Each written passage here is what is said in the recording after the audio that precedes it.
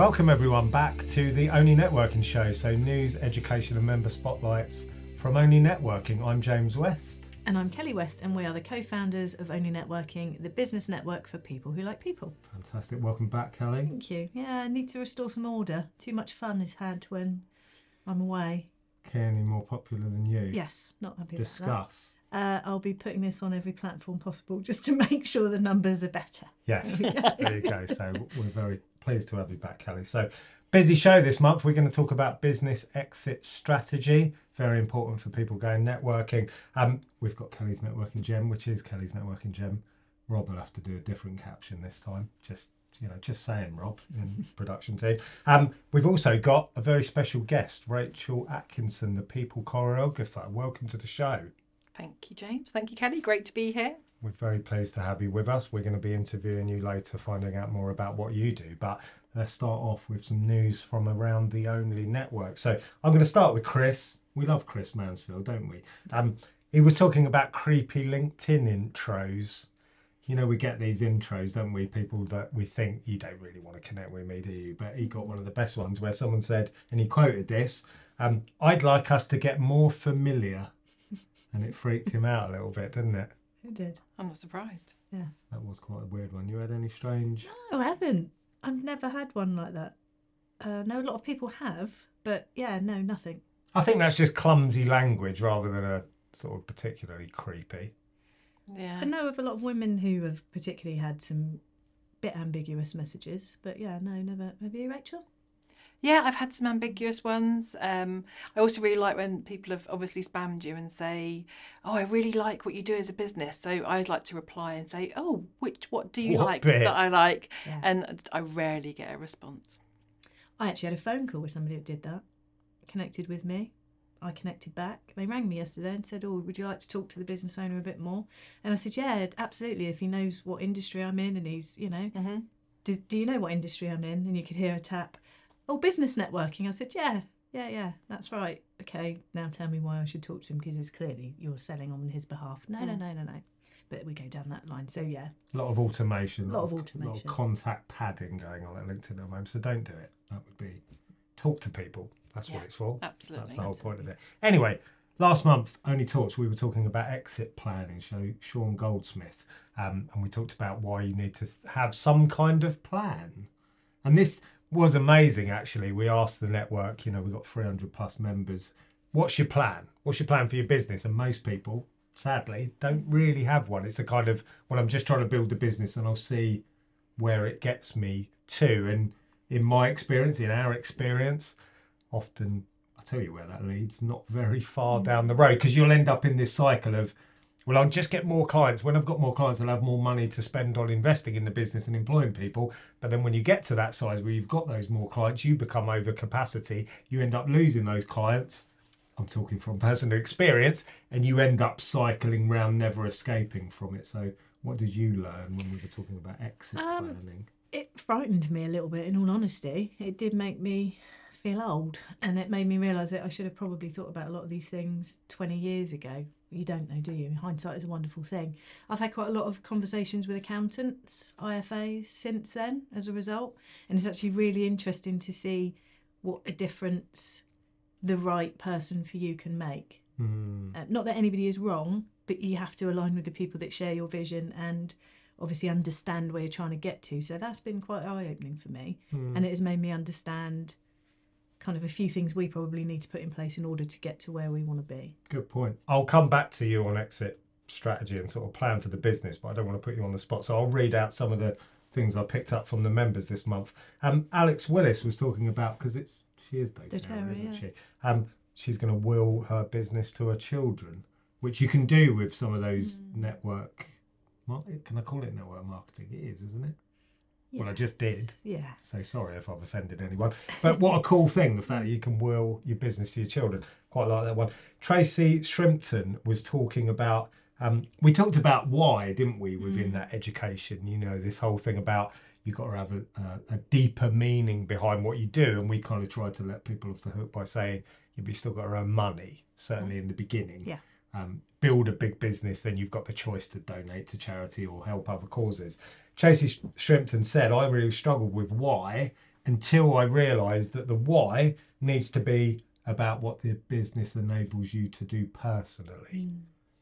I thought that was a really cool way of looking at it, because again, if you want it to be to look after yourself and your family and your future, what's wrong with that? But if you want to do something more altruistic, that's fine too, but it's got to come back to what resonates personally. Yeah, it was interesting as this conversation rolled out over the month, because I think people think exit planning, oh, I'm not going to sell it for 4 million. Why am I bothered about this? We're all going to exit our business at some time, whether we choose to or not, whether it's planned or it just happens. It's going to happen. You are not going to work forever. So it's a bit silly in some respects not to think about what that does look like. And whether you might just give up your business and do a part-time job when you become a bit older. That's still an exit. There still needs to be a process that's put in place. So I think Tracy's absolutely right. I think we've all got caught up in this, well, I'm doing really good for the world and I'm sustainable and I'm going to give all my profits and I'm going to do that. But you need to look after yourself first, and there's nothing wrong with that. Well, Sean said, didn't he? Do you want to give £10 a month to a charity, or do you want to build a business that can donate 50 grand a month to a charity? Business isn't evil implicitly. It's what you do with the profits that defines, what you believe in and what's important. So some very good points there. Deborah Levitt. I don't think we've heard from Deborah on the show. Hi, Deborah. She talked about just a simple point, but this came up quite a lot, that technology and processes can actually help free you from your business. Because a lot of this education became about the fact that a business can trap you. Business narrative tends to be about building a business and making lots of money, but for a lot of people it's about enabling a lifestyle. And one of the big problems, if you're not planning to exit, you can get trapped in your business. I can't even go on holiday. I've been in this position. I can't go on holiday because everything is reliant on me turning the cogs, and that's why we're working on quite a big automation process. Still scares me. Debbie and Steph a shout out. Yeah, no. Hi, Debbie and Steph. Hopefully they're doing it right now. Yes, it's imminent. And it scares me, but to see the future, we're potentially freeing up 2 of our employees' time, nearly 70 or 80% of their time, just with an automation, a good automated system. So I'm saying I'm sure it was a lot harder than just. Yeah. But to get that in place, imagine what they can do in terms of moving the business forward for us as a result of it. Don't worry, guys, you're not getting sacked, but it's, they can do other things, can't they? I know. I was sat here thinking, oh God, I don't have to do a redundancy. The robots are taking over. Cool. But no, it gives people the ability to put the character into their roles, doesn't it? Rather than the bits that can be automated. Yeah, and particularly for OWN, it's really important for us to maintain the human element with a people network. So we don't want everything to be faceless automation, but when we're doing, as we have been, someone sits there, Kearney, and puts together the attendance sheet manually, that's silly. Not best use because of time. that's no one even knows that she's putting that together. It is a balance, isn't it, between process, automation, but the human side of it, isn't it? Have you got any thoughts on that? Absolutely. So I think absolutely the efficiency of automation and what, I'm amazed every day at what technology can do, but you cannot take away from that human input. And it's especially when it comes to building relationships, which, as we all know, is the key thing in business. And there is still the creative side and the innovative side that's always going to come from people that you won't get necessarily. You can use technology to you can input to be more creative with technology, but it always starts with people. And you're selling to people. You're selling to people. Everything is around people. So, for me, it's always about treating your staff or your volunteers, whoever, the same as you would treat your customers. And so, yes, absolutely, using the technology, but don't become just reliant on it. Because, when it goes wrong, then that's a bit of an issue as well. Networking for me is the last thing that you can't really automate, because that has to be you building relationships, which is why a lot of the activity, particularly on LinkedIn, paying someone to make connections for you. They might be able to press the buttons, but ultimately it's got to be a human being building a relationship with a human, isn't it? Yeah. It takes all sorts at the end of the day, doesn't it? And I'm sure you can outsource some of it, the production of your posts. Even you can brief someone to post on your behalf. And I know some people will kind of ghost speak as you, but I think that's very hard to do. Hard to maintain. hard to maintain. It'll get you to a certain level, won't it? But then I think it will fall down at some point. But depends on your industry, I guess. It is true. Claudia, part of Claudia Tenorello. Hi, Claudia. Why am I saying hello to everyone? It makes me look like an idiot. She can't answer.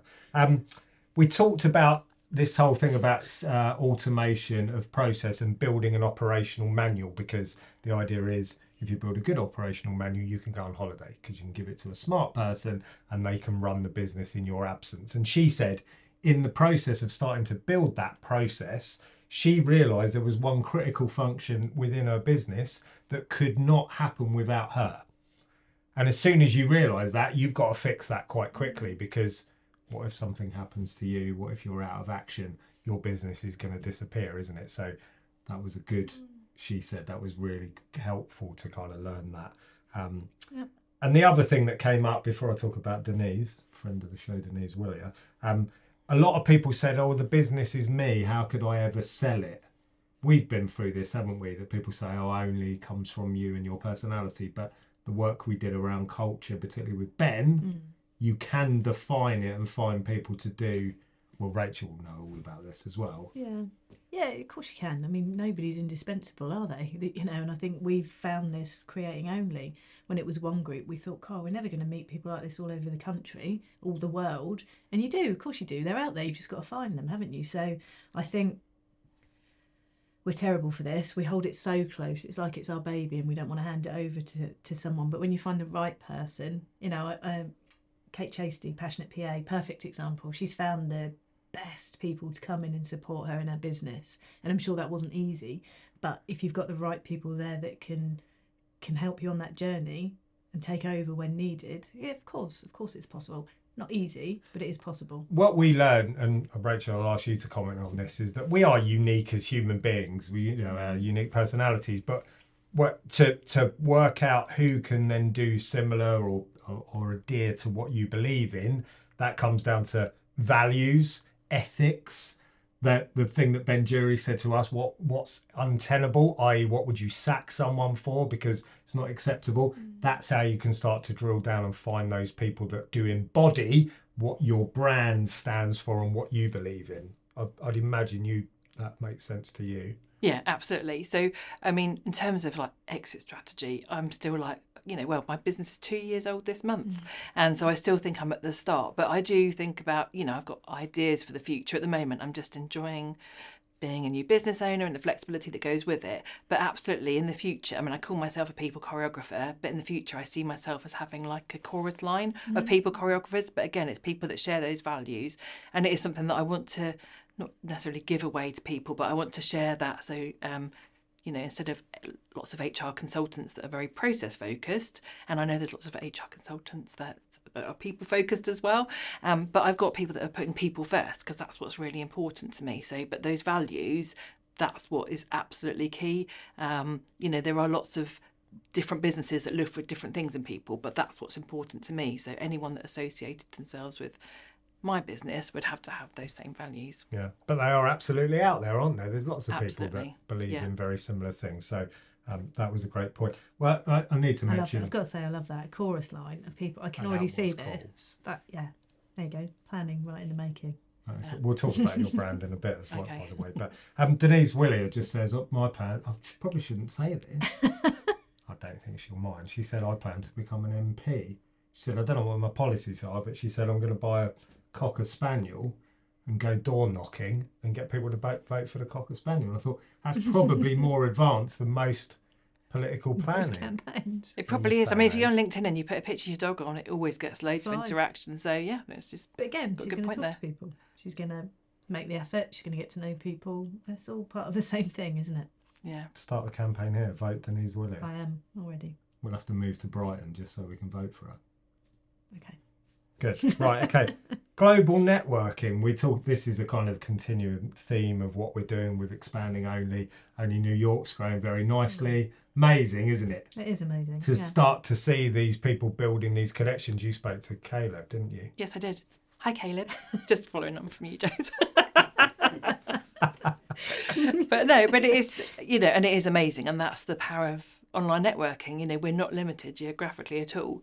But again, it's then being really conscious of people's different cultures and timelines and when people work and what's normal to some people is not normal to others. But then I see that as a brilliant learning experience as well. It's just finding people. Caleb is a great example of someone that we found, and we immediately, he gets us, we get him, great.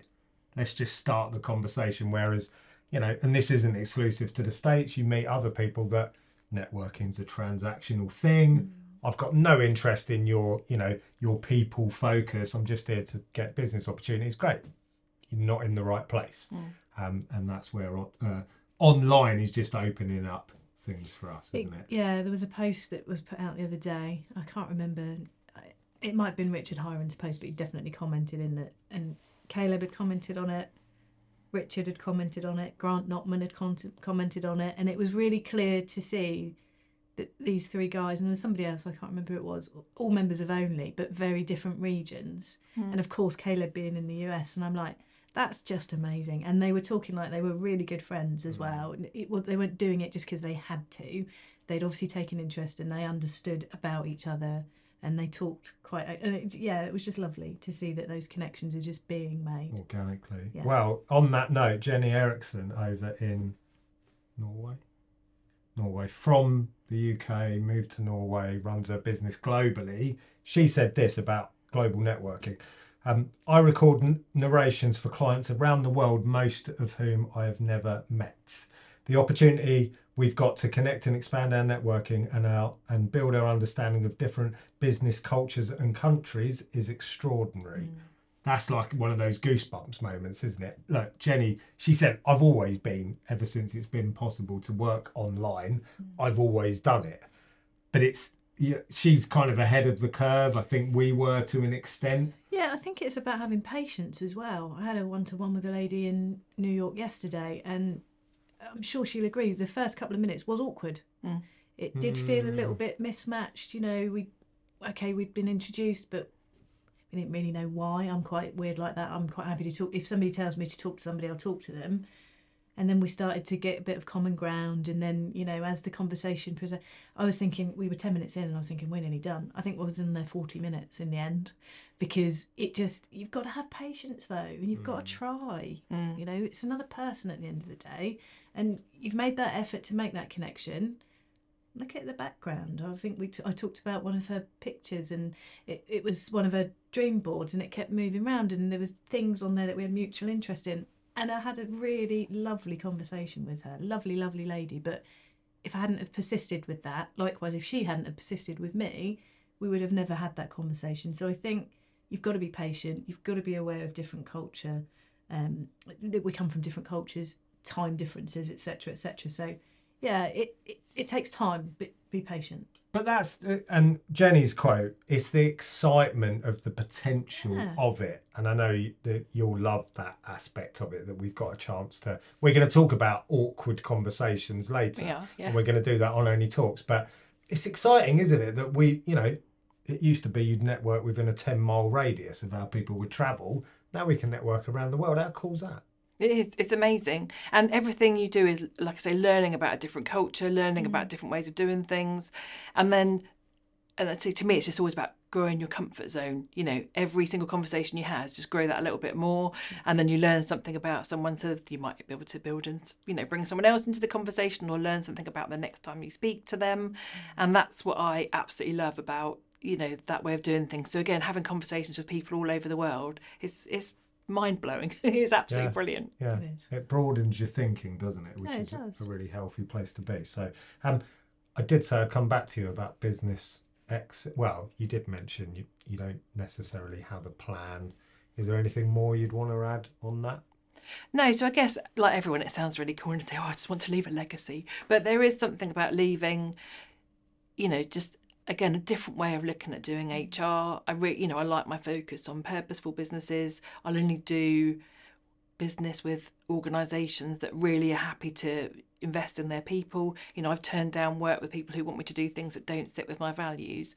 And I think if you can, it's that knock-on effect, isn't it? To get more people involved that do that has got to create better organisations in the future that really focus on their people. So that's my very sort of No, high that's a level good plan. And like I say, it's not about keeping it all to me. I'm really lucky I've met, some great other HR people, and, we cover each other when we're going on holiday, and we all learn from each other.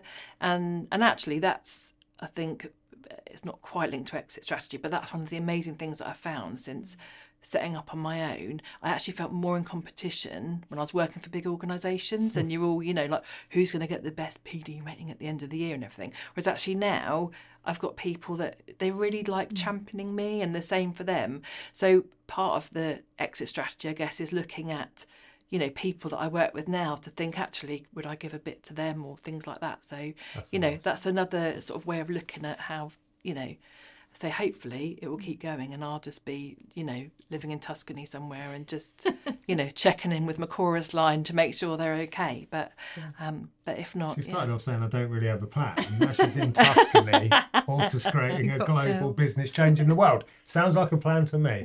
What's a PD rating? I can't not ask. Oh, sorry. So performance development rating. So at the year, end of the year, so and so's done really well, and they've got this, and so and so.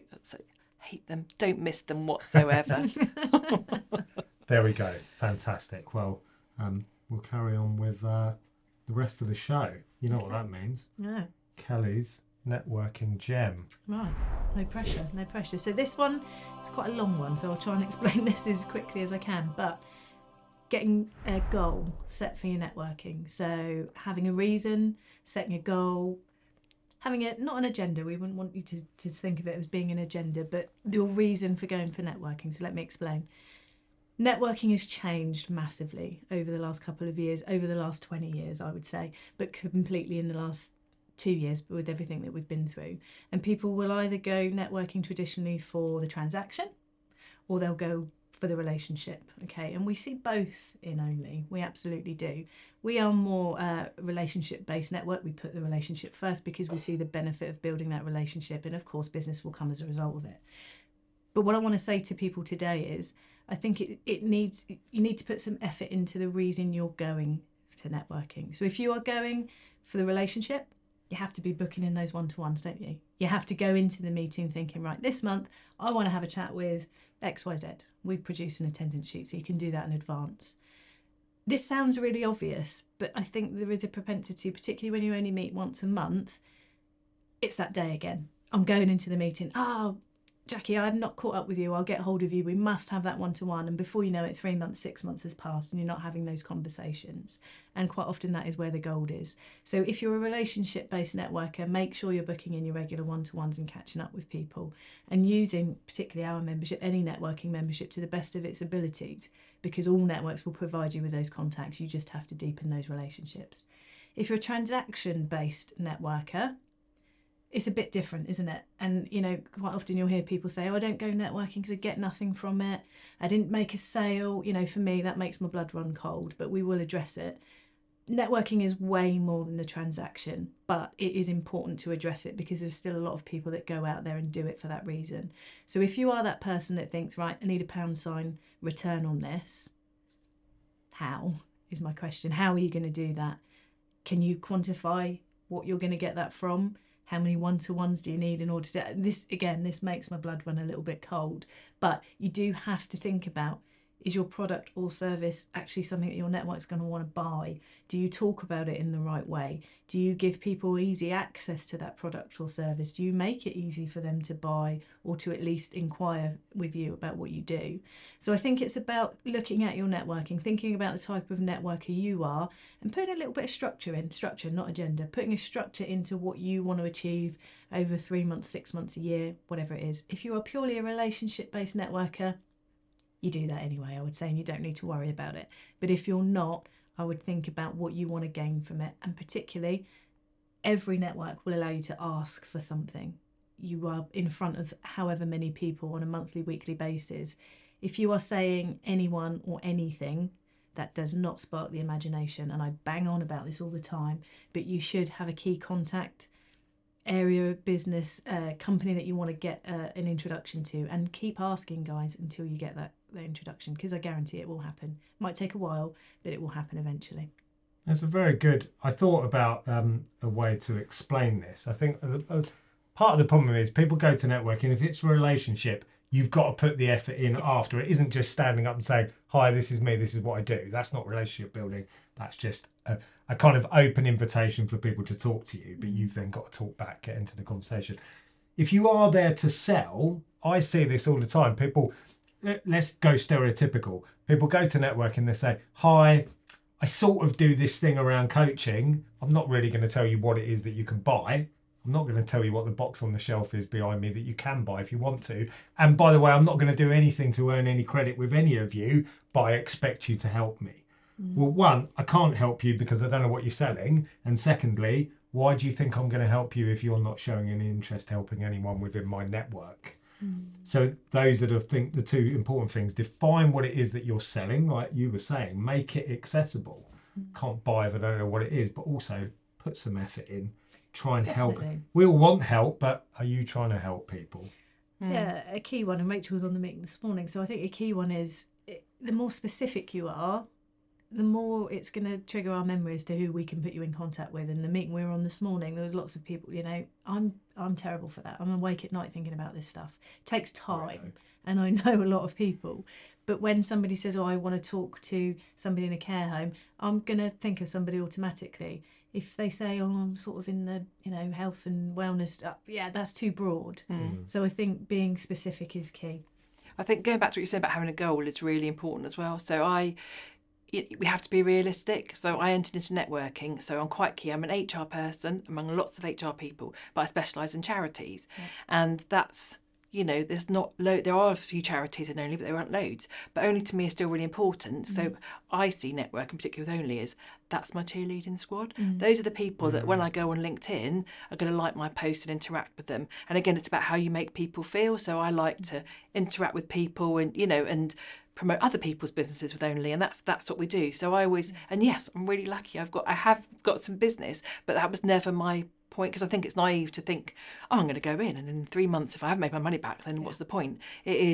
Everything is about people and nurturing those relationships and really thinking about how people feel. Yeah, really well put. It should be Rachel's networking gem.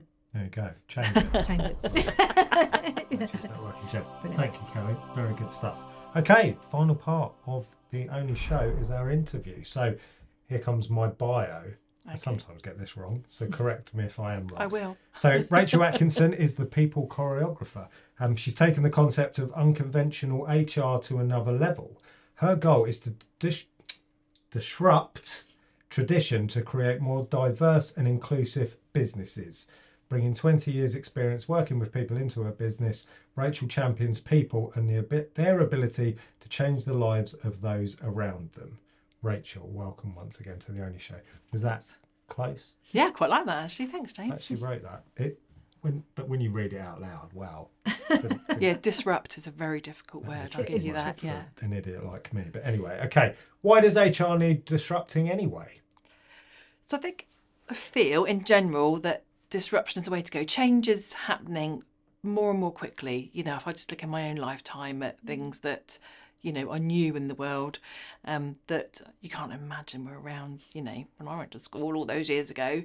And I feel that HR has become a sort of a go-to of what to tell people. It's like, so for me, you employ adults if you want something done, and then you treat them like children. And that's what, HR has typically got into this. Oh, you have to have a policy for this, a procedure for that. So I think it's about doing things differently. Absolutely, you have to have governance. And I've worked in some heavily regulated industries where, of course, you need to have some policies and procedures, but not about everything. If you employ somebody because they've got great skills and ideas, then empower them to do that.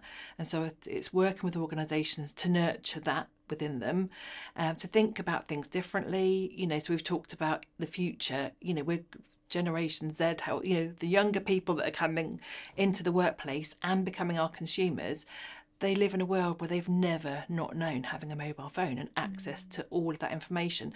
And that's global information. Their influences are so different to whatever our influences were. So I think for me, for organisations to attract their employees of the future and their customers and consumers of the future, they need to be understanding about doing things differently. So I think there's far too much that we do just because it's traditional, just because someone that we've never met once decided that's how things should be.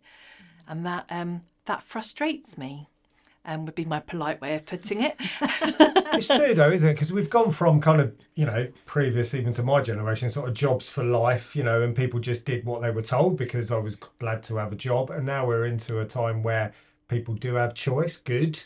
They Gen Z in particular will work for people based on very different set of values now. Absolutely. The ethics of that organisation. They don't particularly want to be treated, I'm making a generalisation, but as a kind of statistic and, in that HR machine. So if their workforce and attitudes to work's change, surely HR has to change in accordance to that. Yeah, and I guess that's how I see it really.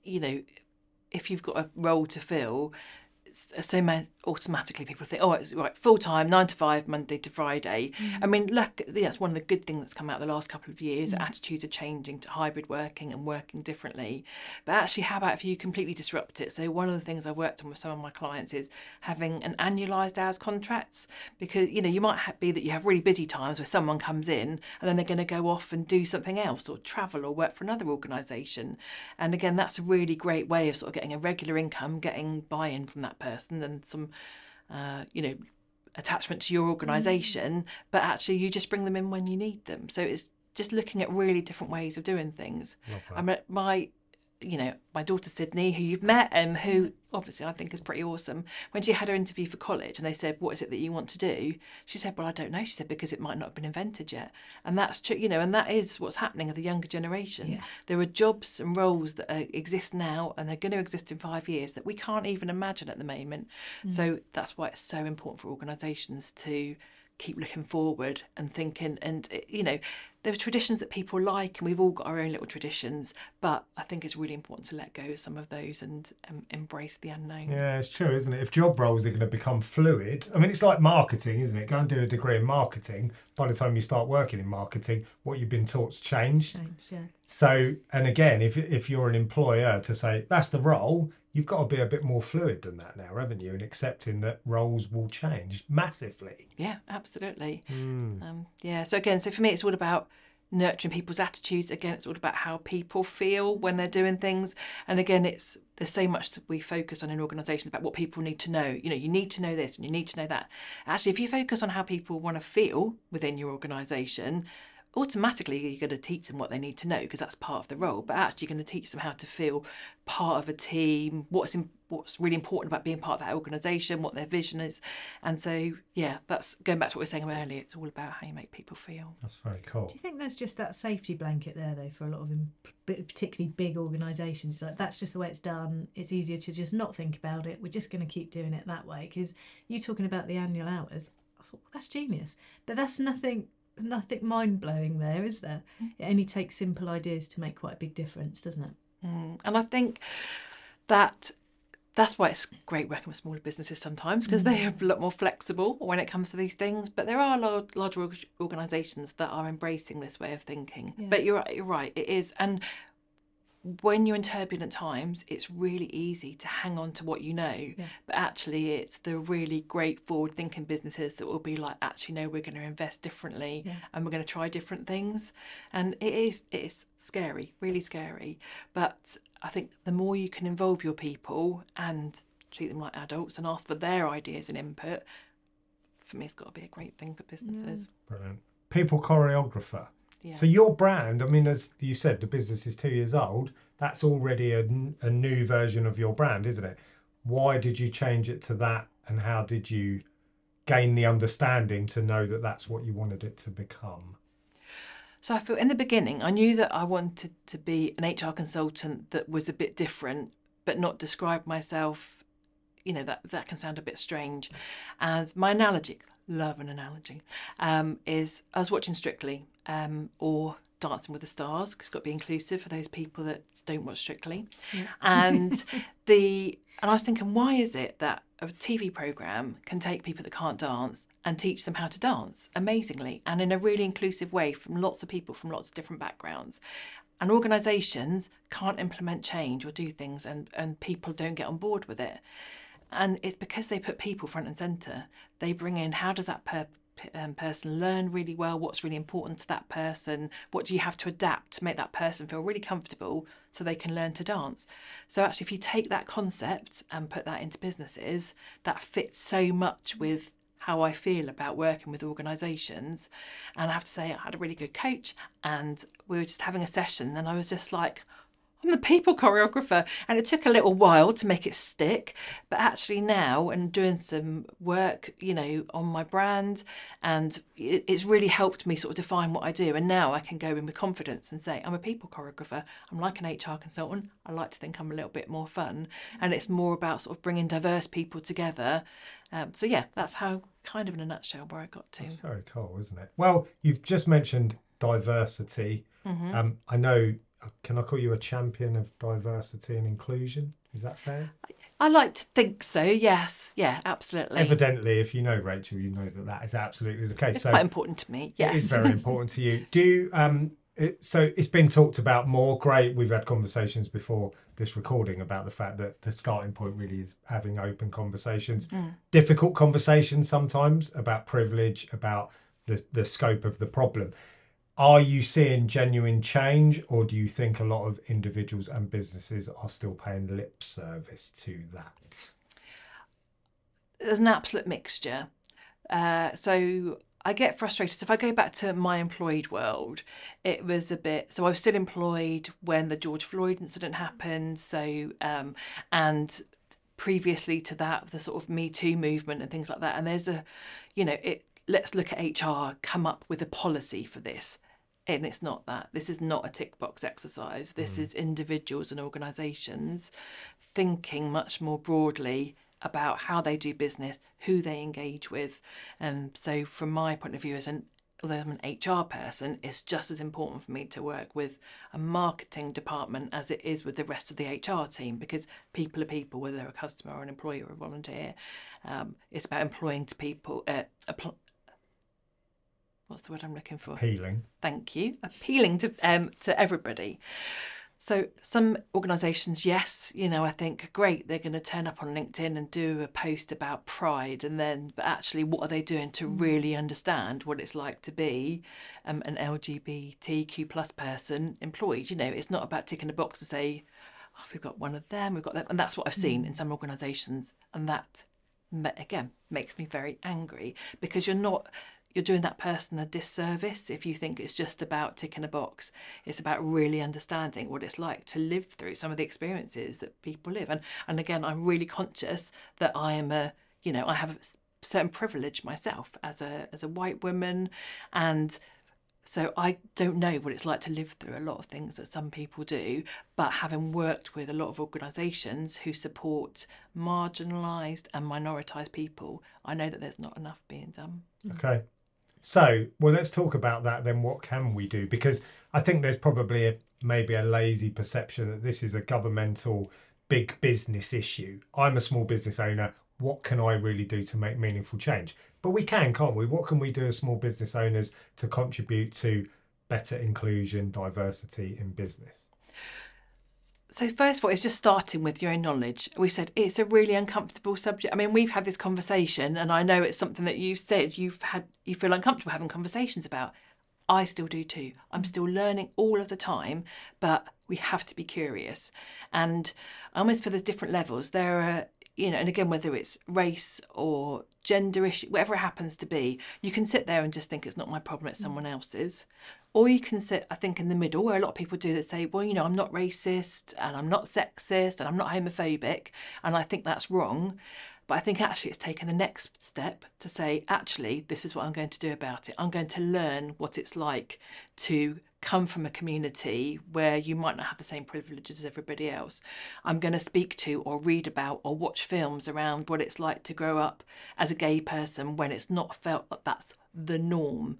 And it's really, for me, about every day challenging yourself about what's the norm, because what is normal? Yeah. Everyone's normal is completely different. So having that is challenging yourself every day and thinking within your business, what is it that I'm doing to appeal to people? So don't think about your current customers. If you want to remain relevant, think about who you want your customers to be in the future. So, again, disability is a massive issue as well, and appealing to people. So I've mentioned to you previously, I only want to do videos if I can put subtitles on them, because I need to be able to appeal to, it's really important that people don't feel marginalised because they're not able to understand what I'm saying, although I do speak quickly. So from all those point of views, just thinking, and it can be overwhelming because there is so much, what should I be doing? Should I be focusing on race? Should I be focusing on something? I would just say pick something and learn about that. And actually by that, your thought process will then automatically start becoming more inclusive, because you start to think about things from other people's point of view and how to make them feel comfortable. Love that. That's very important. Well, we've even talking about global networking and, the excitement of the fact that we can now speak to different cultures, different countries around the world. But again, have you got any advice on how we can overcome the fear of, I don't want to ask about that because that might create an awkward situation? Someone very wise once said to me, who has taught me a lot about it, like I say, and I'm learning still all the time, and I get things wrong.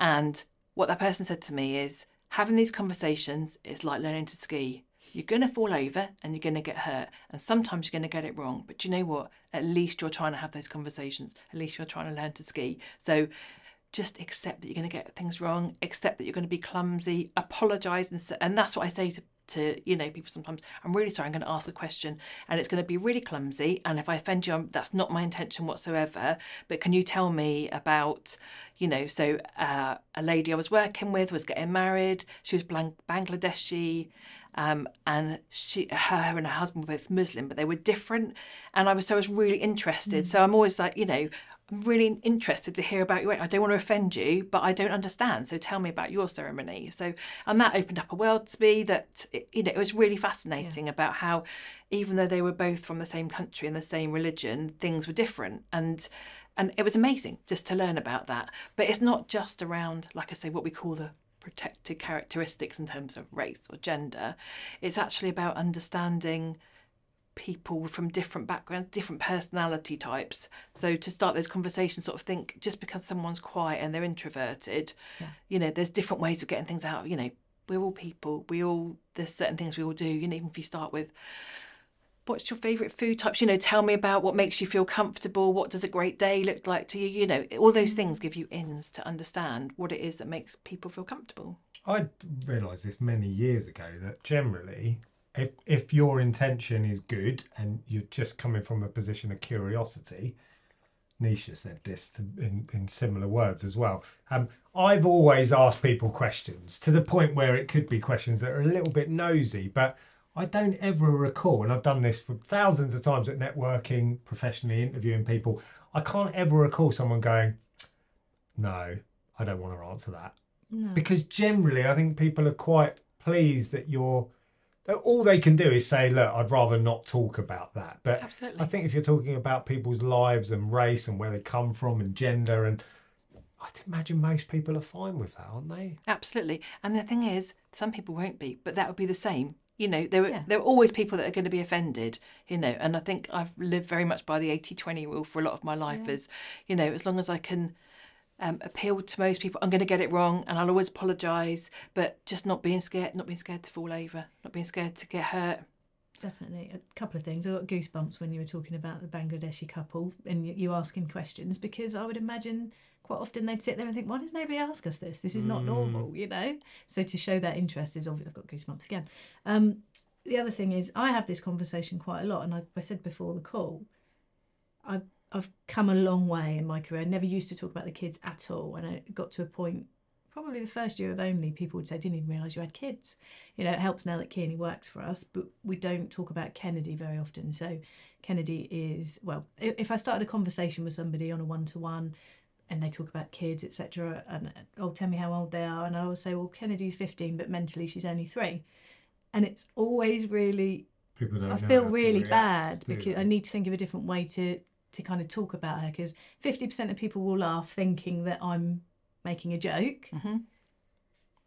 And if they laugh, I go, oh no, she is, but then all kids have their moments, don't they? And I'll try and ease them out of that feeling awkward, because she literally does have the mental age of a 3-year-old. And then other people will look and you can see them going, I don't know what to say to this. So I'll go, but it's fine. She's happy, she's healthy. You know, she's another kid, and she grounds us. She absolutely grounds us. So I think it's about as much, I said just now, didn't I? Oh yeah, I've got a disabled child. I never think about that. She's just Kennedy. I don't do anything special for her. I don't treat her any differently. So I don't expect other people to do that. But they don't know I feel that way. So it's as much our... Yeah, because you're sharing some of your vulnerability and your truth, aren't you? And I'll talk about Kennedy if people were saying, oh, I'm sorry, I had to go because something was happening with my children. So very much as a network, part of the reason we're online is that it's much better for people that have got children, because they don't have the travel time. It can be more flexible. They can drop in and out if they absolutely have to. And I'll generally tell people, of course, we understand what that reality is like, because we've got a daughter who's perpetually like a toddler. So sometimes that's the right way to approach it, isn't it? Because you're showing some of your life that makes people perhaps more comfortable. Yeah, and sort of sharing some vulnerability really helps in building trust, which is, you know, the bedrock of building great relationships. But again, it just goes back to, because of this idea of what is normal that's been so built in. And, you know, especially in the Western world, you know, we do live in a world which is, you know, no offence to James and Andy in the room, but, you know, it's predominantly, a lot of things are done, you know, around white male. If you look at the sort of the top of the privileged pyramid, and again, white people in general, and we don't know what it's like to, you know, have conversations with our kids to say, you know, you're going to be treated differently in school, you know, just be prepared. Can you imagine having that conversation? So we've obviously had conversations with Kennedy because of it's not perceived as normal. And I think one of the things that it's really struck me, particularly with working with some of the organisations that I have, so they deal with predominantly black people. You know, their funding is based on supporting black people in their community.